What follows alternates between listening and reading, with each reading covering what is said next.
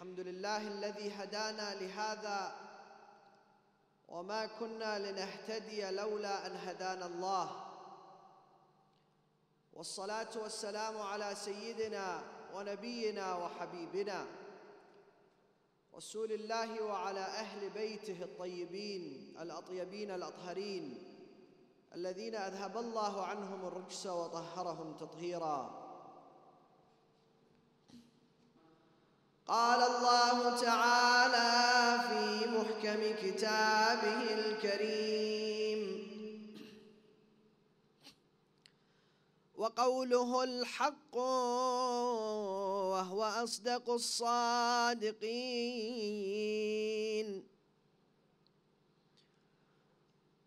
أعوذ بالله من الشيطان الرجيم.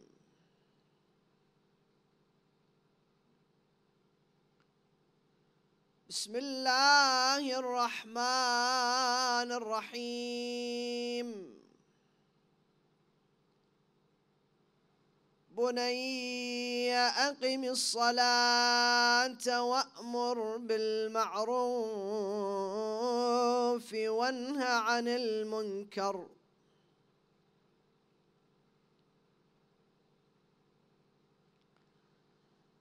أقم الصلاة وأمر بالمعروف وانه عن المنكر واصبر على ما أصابك فإن ذلك من عزم الأمور.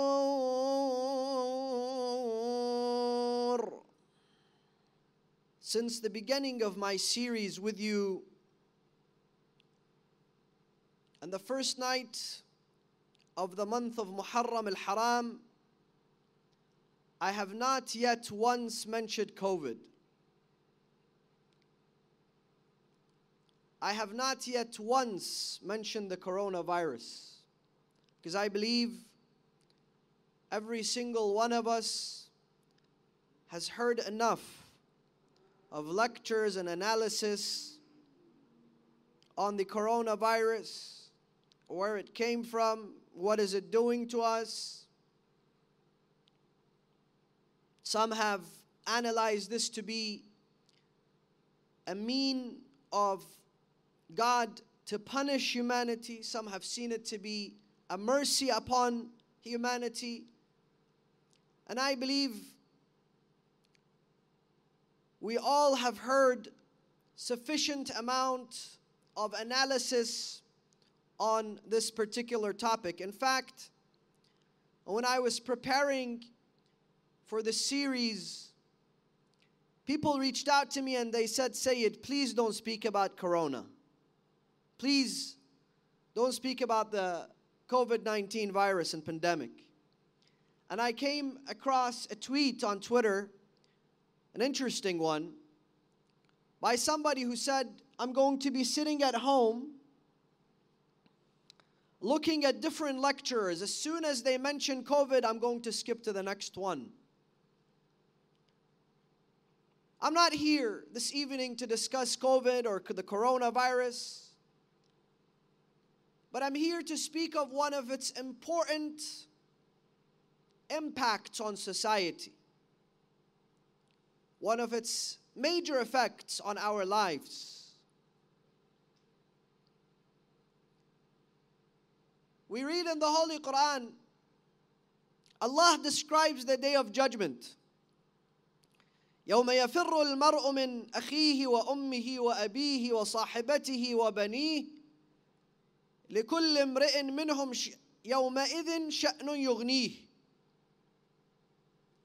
Allah describes the Day of Judgment as a day where a brother runs away from his brother and a family member avoids another family member, and they don't want to see each other, nor they want to deal with one another. And sometimes we find the description of the Day of Judgment to be hard to comprehend until the coronavirus hit. Today you find family members as well avoiding one another, running away from one another, having major disagreements with one another, sometimes major fights. And Allah describes the situation of the people in the Day of Judgment. Why is it that they're avoiding one another? And why is it that they're running away from one another? لِكُلِّ امْرِئٍ مِّنْهُمْ يَوْمَئِذٍ شَأْنٌ يُغْنِيهِ. Because on that day, they're busy with their own selves. Today as well, you find people are often busy to make sure they protect their own sanity. They don't have an anxiety breakdown. They don't go through depression. And unfortunately, today, with the arrival of the pandemic, you'll find people all over the world looking for comfort, tranquility, peace of mind and order within their homes.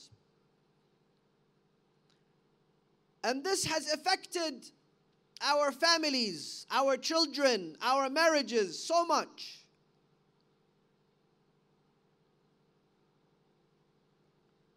Unfortunately, brothers and sisters, our time is extremely limited, specifically tonight. Because tonight is the night of Aza for Imam Hussein, for the Ahl al-Bayt of Imam Hussein. And I want to say this, the Ark of Salvation has set sail.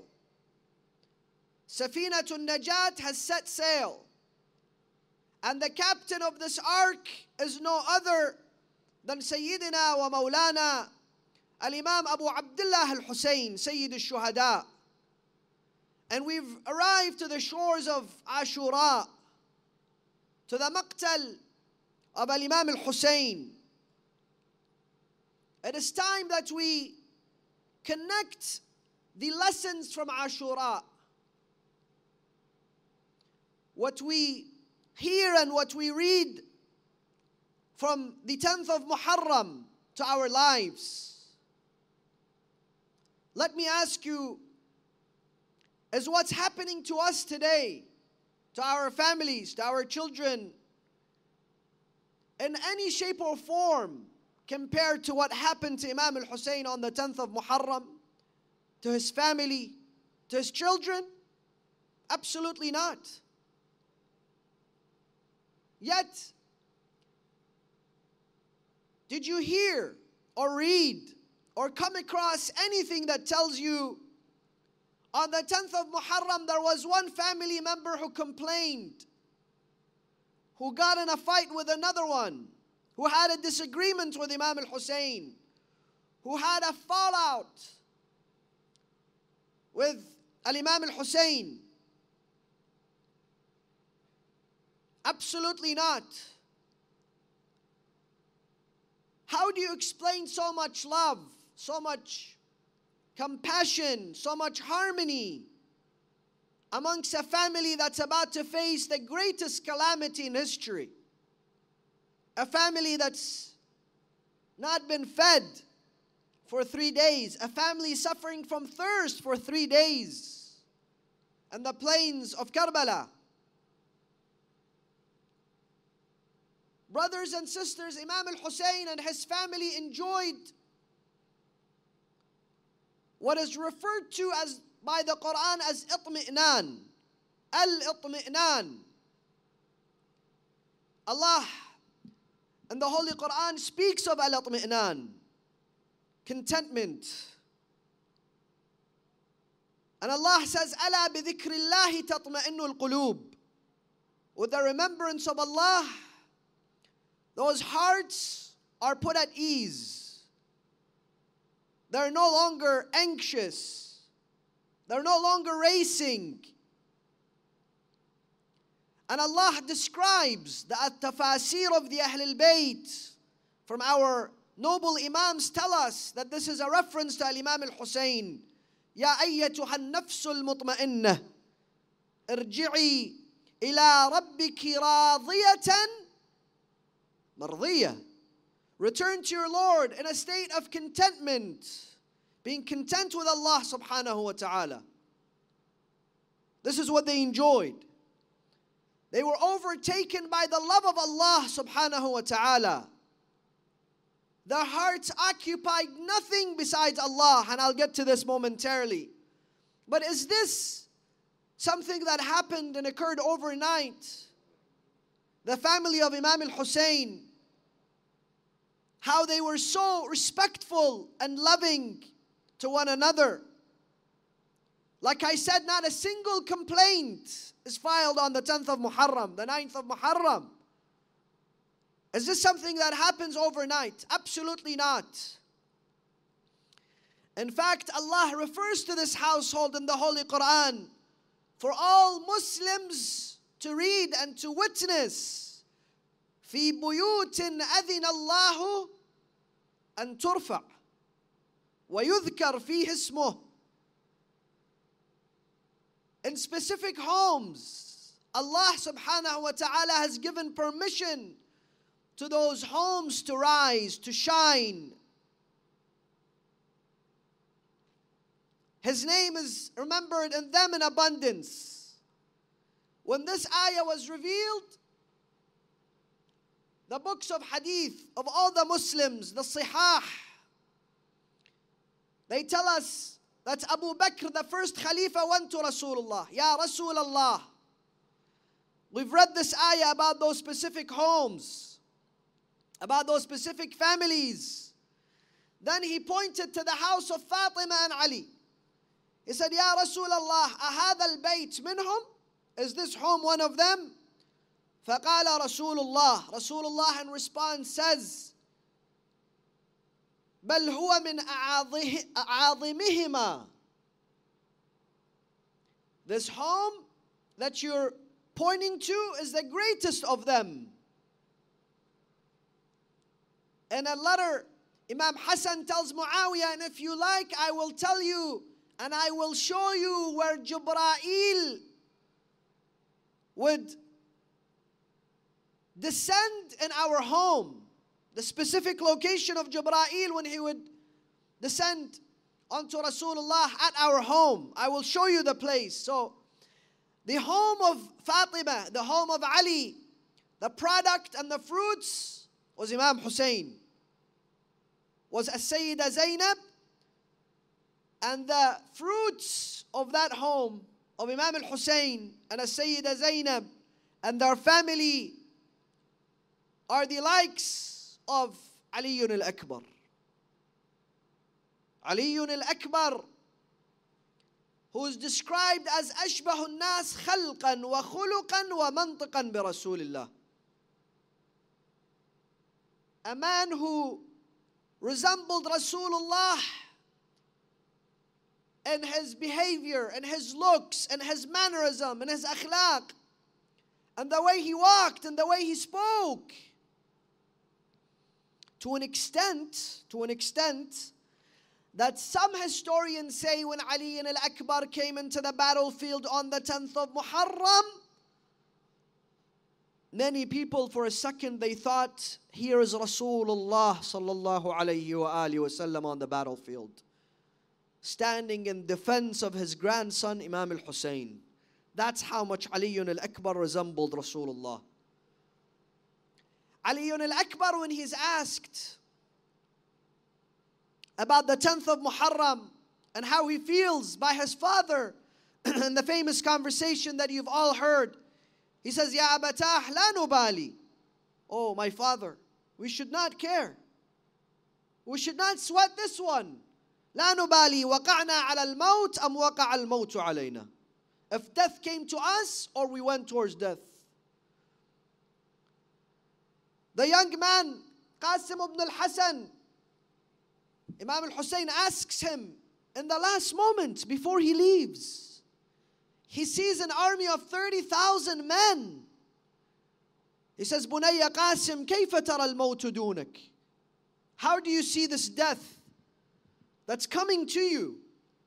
You're about to see it. And it wasn't a natural death. Death by the swords. Death by annihilation. He said, في نصرتك يا عم أحلى من العسل. To give you assistance, to be your aid. It is sweeter than honey, O my uncle. What explains the harmony within the family of Imam Hussein, the maturity of the children surrounding Imam Hussein, like I said, is their unconditional love for Allah. To Allah subhanahu wa ta'ala occupied their hearts and their minds and their entire existence. And we are here to learn that from Imam al-Hussein. This evening we are here to make change within us. To neglect hubb al-dunya and the love for the dunya, and to welcome the love of Allah in our hearts. Brothers, if I were to sum up the event of Ashura, what was happening in the camp of Imam al-Hussein, what was happening in the camp of Umar ibn Sa'd and Shibr ibn Dhil Jawshan in one sentence, I would say it was a fight over hubb al-dunya and hubb Allah. What differentiated the two camps is one, they were overtaken by the love of Allah, the love of Rasulullah, the love of the Quran, the love of Imam al-Hussein. And it all goes back to Allah subhanahu wa ta'ala. A man by the name of Abis ibn Shabib. You all heard the story of Abis ibn Shabib. Abis was a companion. He wears his shield. He wears his helmet. He goes out to fight. He faces many enemies. Then he runs back. He takes off his shield. He takes off his helmet. He runs towards the enemies. They say to him, Ya Abis, what happened to you? Why would you take off your shield? Why would you take off your helmet? He says, لا تلوموني فقد أجنني حب الحسين. The love of Hussein has driven me insane. The love of Hussein that resembles the love of Allah. He awaits his shahada. He awaits to meet Rasulullah, his father Amir al-Mu'mineen. He awaits to meet Fatima al-Zahra. One camp was overtaken by the love of Allah, overtaken by the love of Rasulullah and his family. And the other camp was overtaken by hubb al-dunya. Don't think this is some tale from history. It's a story we read and it does not relate to our lives. Wallahi, it relates to every moment of our lives. Some of us, we come, we cry for Hussein. We beat our chests for Hussein. But we are overtaken by the love of the dunya. Hubb al-dunya. The lavishness and the glamour of this world. We're not willing to give up any sort of comfort for the sake of Allah. We're not willing to compromise our wealth, our bank accounts, for the sake of Allah, for the sake of Rasulullah, for the sake of Imam al-Hussein. Yet year in, year out, to say, Ya laytana kunna ma'aka, fanafuza fawzan azima. Is this something acceptable? I don't know what's in your heart and you don't know what's in my heart. It's between you and Allah. But you know what's in your heart and I know what's in my heart. I know how much Allah occupies from my heart. Imam al-Hussein, Rasulullah, his family, and how much belongs to the dunya and hubb al-dunya. And unfortunately, we don't understand. That's when we take a step towards Allah. We dedicate our lives to Allah. We dedicate our wealth to Allah. Neither our life will decrease, nor our health will be compromised, nor will be stricken by poverty. In fact, if anything more, it is given more barakah and blessings.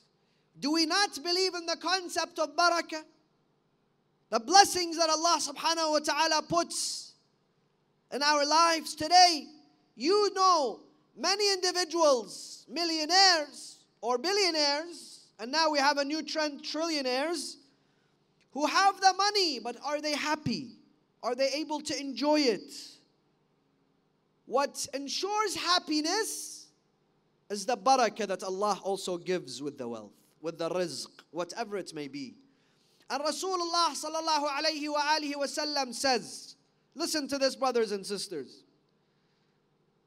حبي وحب آل بيتي ينفع في مواطن ثلاث. My love and the love of my Ahl al-Bayt will help you in three places. Most certainly and most definitely it will come to our aid. Number one, عند النظر إلى ملك الموت. When we look at Malak al-Maut, when he is there to take or end this chapter of our life, when we are afraid, when we feel lonely, Rasulullah says, Hubbi wa hub al bayti will come to your rescue. Number two, when they put us in the grave, and I tell you there is nothing more lonely, frightening, than being 7 feet deep all by ourselves. When everybody leaves the gravesite, the qabristan, they go back home. The first night of our grave, Rasulullah says, Hubbi wa hub al bayti, it will come to your rescue that night. And number three, when we are given the book of A'mal, when we are given our book of A'mal, again, the hubb of Ahl al-Bayt, the love of Ahl al-Bayt will come to our rescue. But what is the love of Ahl al-Bayt? Just for me to say, I love Hussein, I love Ahl al-Bayt, I love Imam Ali, or I have to show this love and demonstrate this love. And when they need me, I don't turn my back to them. I don't neglect them. I don't walk away from them. And I believe that this year, some communities were tested and they have come out of this test with extreme victory. Those communities will be resurrected with Ashab al-Hussein in the Day of Judgment. Those individuals who stood in defense of the majalis and the cause of Imam al-Hussein will be resurrected with Ashab al-Hussein. And we think it's easy, you know, we say, yeah, inshallah, we will be resurrected with Imam al-Hussein. We read Ziyarat Ashura tomorrow, and we beg Allah, we literally beg Allah. And the sujood after the ziyarah, what do we say? Allahumma ij'al li qadama sidqin ma'a al-Husayn wa ashab al-Husayn alladhina badalu muhajahum duna al-Husayn alayhi salam. Oh Allah, I beg you, keep me firm in the service of Hussein. Keep me a firm azadar and lover of Hussein. Don't let things shake me up. Therefore, you find many communities, they came together and they continued the majalis of Imam al-Hussein. The protection of the cause of the Ahl al-Bayt is through those majalis, brothers and sisters. The protection of our morality and our akhlaq and our values and our homes and our families is done through those majalis. And I am proud, and every single one of you, we are proud to be part of this endeavor. And I said this a couple of nights ago. I'll say it again this evening. It is probably my last chance to say this. the safest place possibly in the entire United Kingdom, where you're sitting in your vehicles. The social distancing laws and regulations are intact. Every person feels safe. Yet we don't give up. Yet we're unstoppable. Nothing stopped us from the aza of Sayyid al-Shuhada. And that is what's important. When the aza of Imam Hussein, when the majalis of Imam Hussein, they call on to us for nusrah.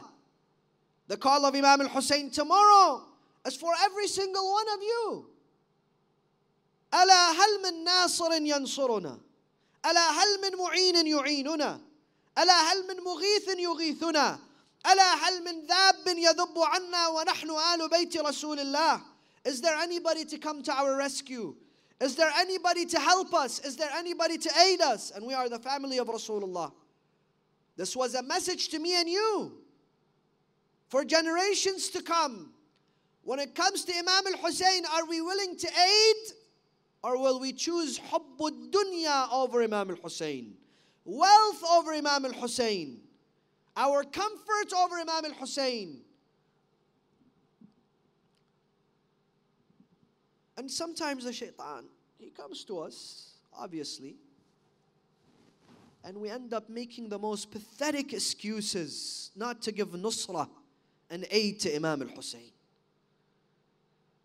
No, you have a family. Your family is more important. You have your own community. Your community is more important. You do not belong to this community. Stay at home. It's more comfortable on your couch. Why is this program taking so long? Why do I have to drive such long distances?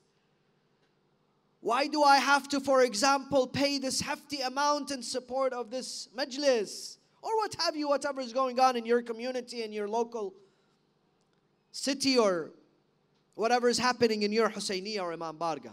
And I'm speaking to many people. People who have generously welcomed us into their homes, into their living rooms. They have turned their homes into azakhana for Imam al-Hussein, for the Ahl al-Bayt.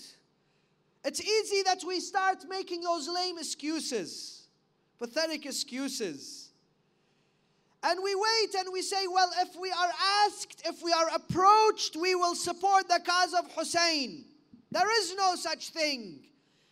If this opportunity passes, it passes you. It passes you to support Imam al-Hussein. It passes you to reaffirm your allegiance with Imam al-Hussein. You've missed on the opportunity. On the day of judgment, you'd have to answer to Fatima, to Rasulullah, to Imam al-Hussein, of the level of your commitment to them. Don't wait to be asked. Run after the service of Imam al-Hussein. Run after the khidmah of Imam al-Hussein. Because like Rasulullah said, it will help you in those three places. And like I said, brothers and sisters, Safinatun Najat, the Ark of Salvation of Allah has a captain. And the captain is Hussein ibn Ali, Sayyid al-Shuhada. And it has set sail. And tomorrow we arrive to the 10th of Muharram. But we are here to perfect our families. And with the few minutes left, I'd like to speak to the parents, to the families, of how to become better parents. Inshallah, you're all wonderful parents, good parents, devoted individuals to your families. How to become better fathers and how to become better mothers. And usually we hear lectures on what to do to become a better father, what to do to become a better mother, what to do to become a better parent. Today, I'd like to speak of 4 things that you should not do as a parent. And I'm going to make it very simple, very brief. Like I said, tonight is the night of Aza. things that you should not do as parents in order to ensure quality life, happiness, peace, and tranquility in your homes, regardless of their size, whether you are in a small home or you're in a mansion. Imam Hussein's family was in small tents that were about to be burnt the next day, but there was so much love and harmony amongst them. Let us examine this topic after your 3 energetic Husseini salawats ala Muhammad wa ali Muhammad.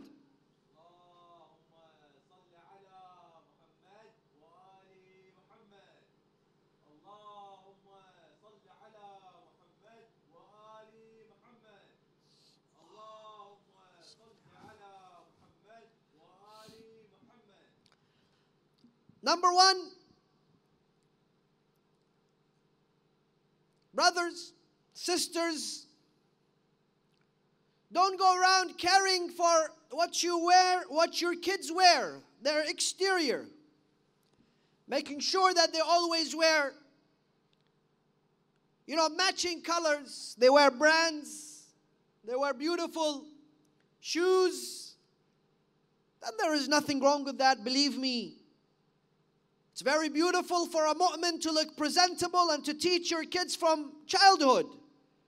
Make sure that when they wake up in the morning, they wash their face, they comb their hair, they use perfume, they match their colors. That's beautiful. I encourage you to continue to do that. And not only care for what they put inside their stomachs. That's it. Their exterior, how they look to the public, and what they put in their stomachs. Other than that, we don't care about their spirituality and spiritual wellness and well-being. And like I said, unfortunately, time is limited. Today, I see many parents who sign their kids up for football, for tennis, for piano. Now it's become a trend. However, rarely they spend time to read the Quran with their children. Those are basic things, but they're important things. Basic things. Reading the Quran with your family. I know many adults, many elders, they don't know how to read the Quran themselves. But mashallah, when it comes to the stock market, when it comes to real estate and properties, when it comes to fashion, when it comes to social media, when it comes to cars, when it comes to trends, when it comes to fashion, mashallah, we're the best. And everything we have is top of the line. But when it comes to reciting the words of Allah, brothers, sisters, mothers, fathers, Imam Hussein didn't just care about what his kids wore. He cared about their akhlaq, about their morality, about their iman. And that's how he was able to give the world Aliyun al-Akbar. That's how he was able to give the world Qasim. That's how he was able to give the world Sukaina. That's how he was, Amir al-Mu'mineen was able to offer the world Abu al-Fadl Abbas. Make sure that you spend time reading the Quran, reading the ahadith of Ahl al-Bayt, and speaking to your children about them. I have said this many times. I'll say this tonight as well. Don't become dependent thinkers. Don't teach your kids. Listening to lectures is beautiful. There's nothing wrong with that. Specifically, if you listen to lectures that your kids enjoy more than you do. However, don't become independent thinkers where the only time you spend with Islam is when a lecturer is speaking to you. No. Go and get a passage from the Quran. Read it amongst yourselves. Then ask your family, what do you think? What does this mean to you? Ask those children. That's what the Ahl al-Bayt did. Speak to them. Share ideas with them. Let them know it's okay for them to be involved in religious matters. Let them know it's okay for them to ask religious questions, to have an input in the matters of Islam. We've grown up while they throw so many laws, regulations, fiqh masail onto children. And I'm sure all of you can relate to this. Brothers, sisters, children, they don't enjoy laws and regulations. They're children. They enjoy morality and akhlaq. They enjoy love and compassion. Speak to them of the akhlaq in the Quran, morality in the Quran, the akhlaq and the ahadith and the riwayat, the morality and the ethics within the ahadith and riwayat. They'll enjoy that much more. And do not scare them from Allah. Don't say, if you do this, Allah is going to burn you. If you do this, Allah is going to hate you. If you do this, there is going to be a snake in the day, and when they put you in the grave, it's going to bite you. When will we stop this madness? How is it that we're asked to teach our kids the love of Allah, but we scare them? If you don't go to bed, Allah is going to this and this. As if Allah has some sort of wild, na'udhu billah, wild beast waiting to attack us. You know, every time we make a mistake, strikes us with different thunders. Stop this madness. Teach your children to love Allah. If they love Allah, when they make a mistake, they'll feel ashamed. They'll return to Allah. Laws don't make a difference in their lives if they don't understand the end results. And you see this in the Quran and in the hadith of the Ahlul Bayt. They first tell us the end results, then they tell us how to get there. Allah says, would you like to know the best of transactions? Then He tells us. Rasulullah says, would you like to know the best of a'mal? Then He tells us. Would you like to know something that's going to increase in your rizq? Would you like to know the best people, for example, within their families? The end results, and then the way to get there. Let us teach that to our children. That's number one. Number two,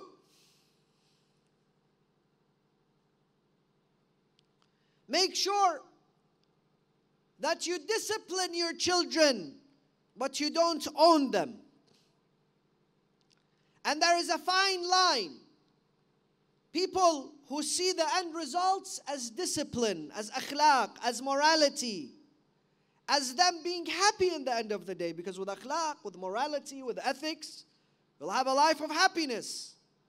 And without that, they won't be happy. But some people's concept of discipline is, no, you then have to know who's the boss. I'm the boss. It doesn't matter how you grow up and what happens next. Their concept of discipline and the end goal is that the child is afraid of the dad, is afraid of the mother. Every time a father looks at his son, then he's just scared. He looks at his daughter, she's scared. They suffer from anxiety. Why? Because we feel that we own them. We treat them and the home like a boot camp, as if it's an army. I'm the lieutenant and they're the soldiers. Everything I say, yes sir, yes sir. This is not how a home should run. Discipline them, teach them with kindness, with mercy, with compassion. Make sure when you tell them, even when you're disciplining them, tell them, this is because I love you, I'm doing this. I love you, I'm grounding you. I love you, I'm taking your toys away from you. I love you, Number 3, don't overspoil your children.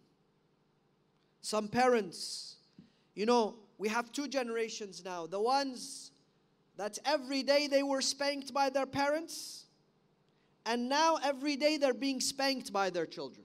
So we have 2 generations. One who went through misery at home when they were growing up, And now they're going through misery with their children growing up.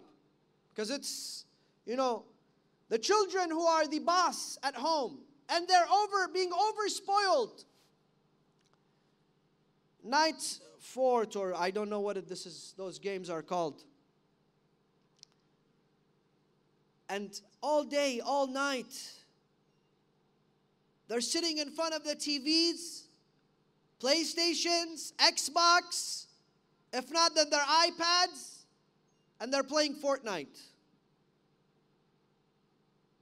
While we don't tell them that there are children your age that are sitting in Yemen, in Afghanistan, in Iraq, in India, in Pakistan, they don't have bread to eat. They don't have clean water to drink. And we overspoil them to an extent when they go out to the world, they're shocked. Because the world is not what we have created for them. So they don't become independent individuals. They have no self-esteem. They have no self-confidence. And as soon as they go to the real world, there's a crash. There's a clash. And then they are hit with anxiety. You're not doing your kids a favor by overspoiling them. There has to be a fine line between being a parent, guiding them, teaching them, disciplining them, and being their friends, being compassionate. Be firm. And last but not least, the last one, and inshallah, we go towards the Aza of Sayyid al-Shuhada. Do not force your kids into marriage. Just a couple of moments I'd like to spend with parents who have children, teenagers, young adults who are at the age of marriage. Every single day, why are you not getting married? This is the only thing they ask. The only thing I ask of you for you to get married. I want to see you get married. And do not force your children into the wrong marriages. What are the wrong marriages in our community? You see, today, divorce rate in our community is very high. I don't want to say the rate now. I know the rate very well. I know the percentage very well. But if you look at large cities such as London, New York, Los Angeles, major cities, it's up to 70%. And then you have other cities that are in the 50s and 60s, and we're not far away from that. But we have a different dilemma. There are other reasons why the marriages within our community are leading into divorce, unfortunately. One is wealth and money. Don't push your child into a marriage because of money. If you believe in Allah, Rasulullah, and the Ahlul Bayt, they have taught us this marriage will not bring happiness. If this is the only reason why a person is going into a marriage. Do not force your children into a marriage because of money. I don't have time to get into the details. I'll only give you the headlines. Number 2, do not get rid of your kids in marriage. Meaning what? Meaning we say when he gets married, inshallah, he'll become wise. Inshallah, when he gets married, he's going to act differently. So we just push him out. So he gets married. Just because we just can't deal with him anymore. We can't deal with her. So we say, inshallah, after they get married, they will wisen up. There's no such thing. Number 3, do not force your children and push your children into marriage just because you want to see their grandkids, your grandkids. You want to see their children. That is unacceptable. Let's go through the list. Next, number 4 or number 5? Number 4. do not push your children into a marriage just because of what people think. Why is my daughter not married at this age? What will people think? Let me push her into a marriage. What will people think, or what are people saying about my son because he's not married? Let me push him into a marriage. Do not do that. Those marriages are resulting into disasters.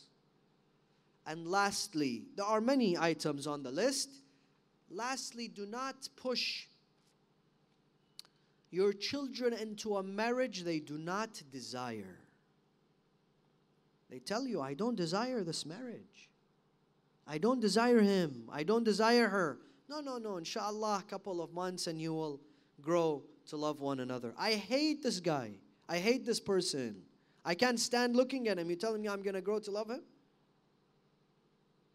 Don't create recipes of disaster for yourselves, headaches, anxiety, God forbid, leading to heart attacks for parents because of what comes next after creating those recipes for themselves.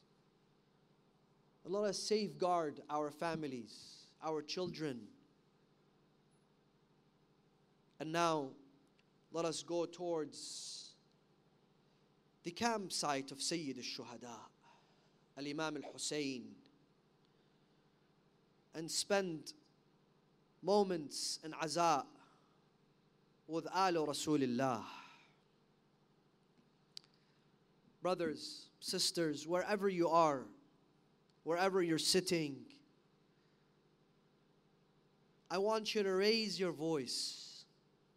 And for those who have gone to Arba'een, this reminds me of the Arba'een, the darkness, all the people, the brothers and sisters, may Allah bless them, the volunteers, those volunteers that have gone far and beyond, giving you food and water and caring for you. And may Allah bless them. Pray for them.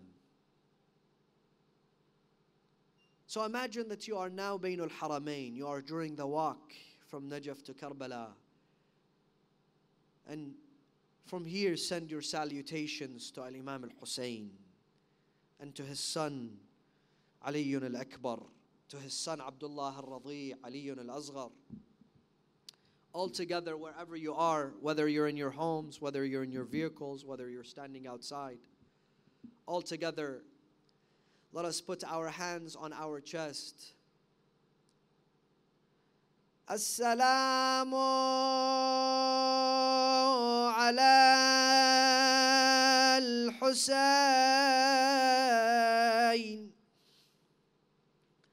wa ala Ali ibn al-Husayn وعلى أولاد الحسين وعلى أصحاب الحسين ورحمة الله وبركاته ولا جعله الله آخر العهد مني لزيارتكم.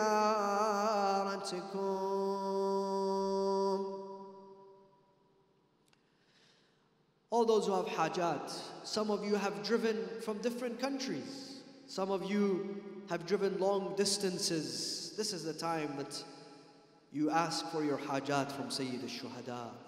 Ya Sayyidana wa Mawlana, inna tawajjahna واستشفعنا وتوسلنا بك إلى الله. All of you. يا سيدنا ومولانا إنا توجهنا واستشفعنا وتوسلنا بك إلى الله وقدمناك بين يدي حاجاتنا يا وجيها اشفع لنا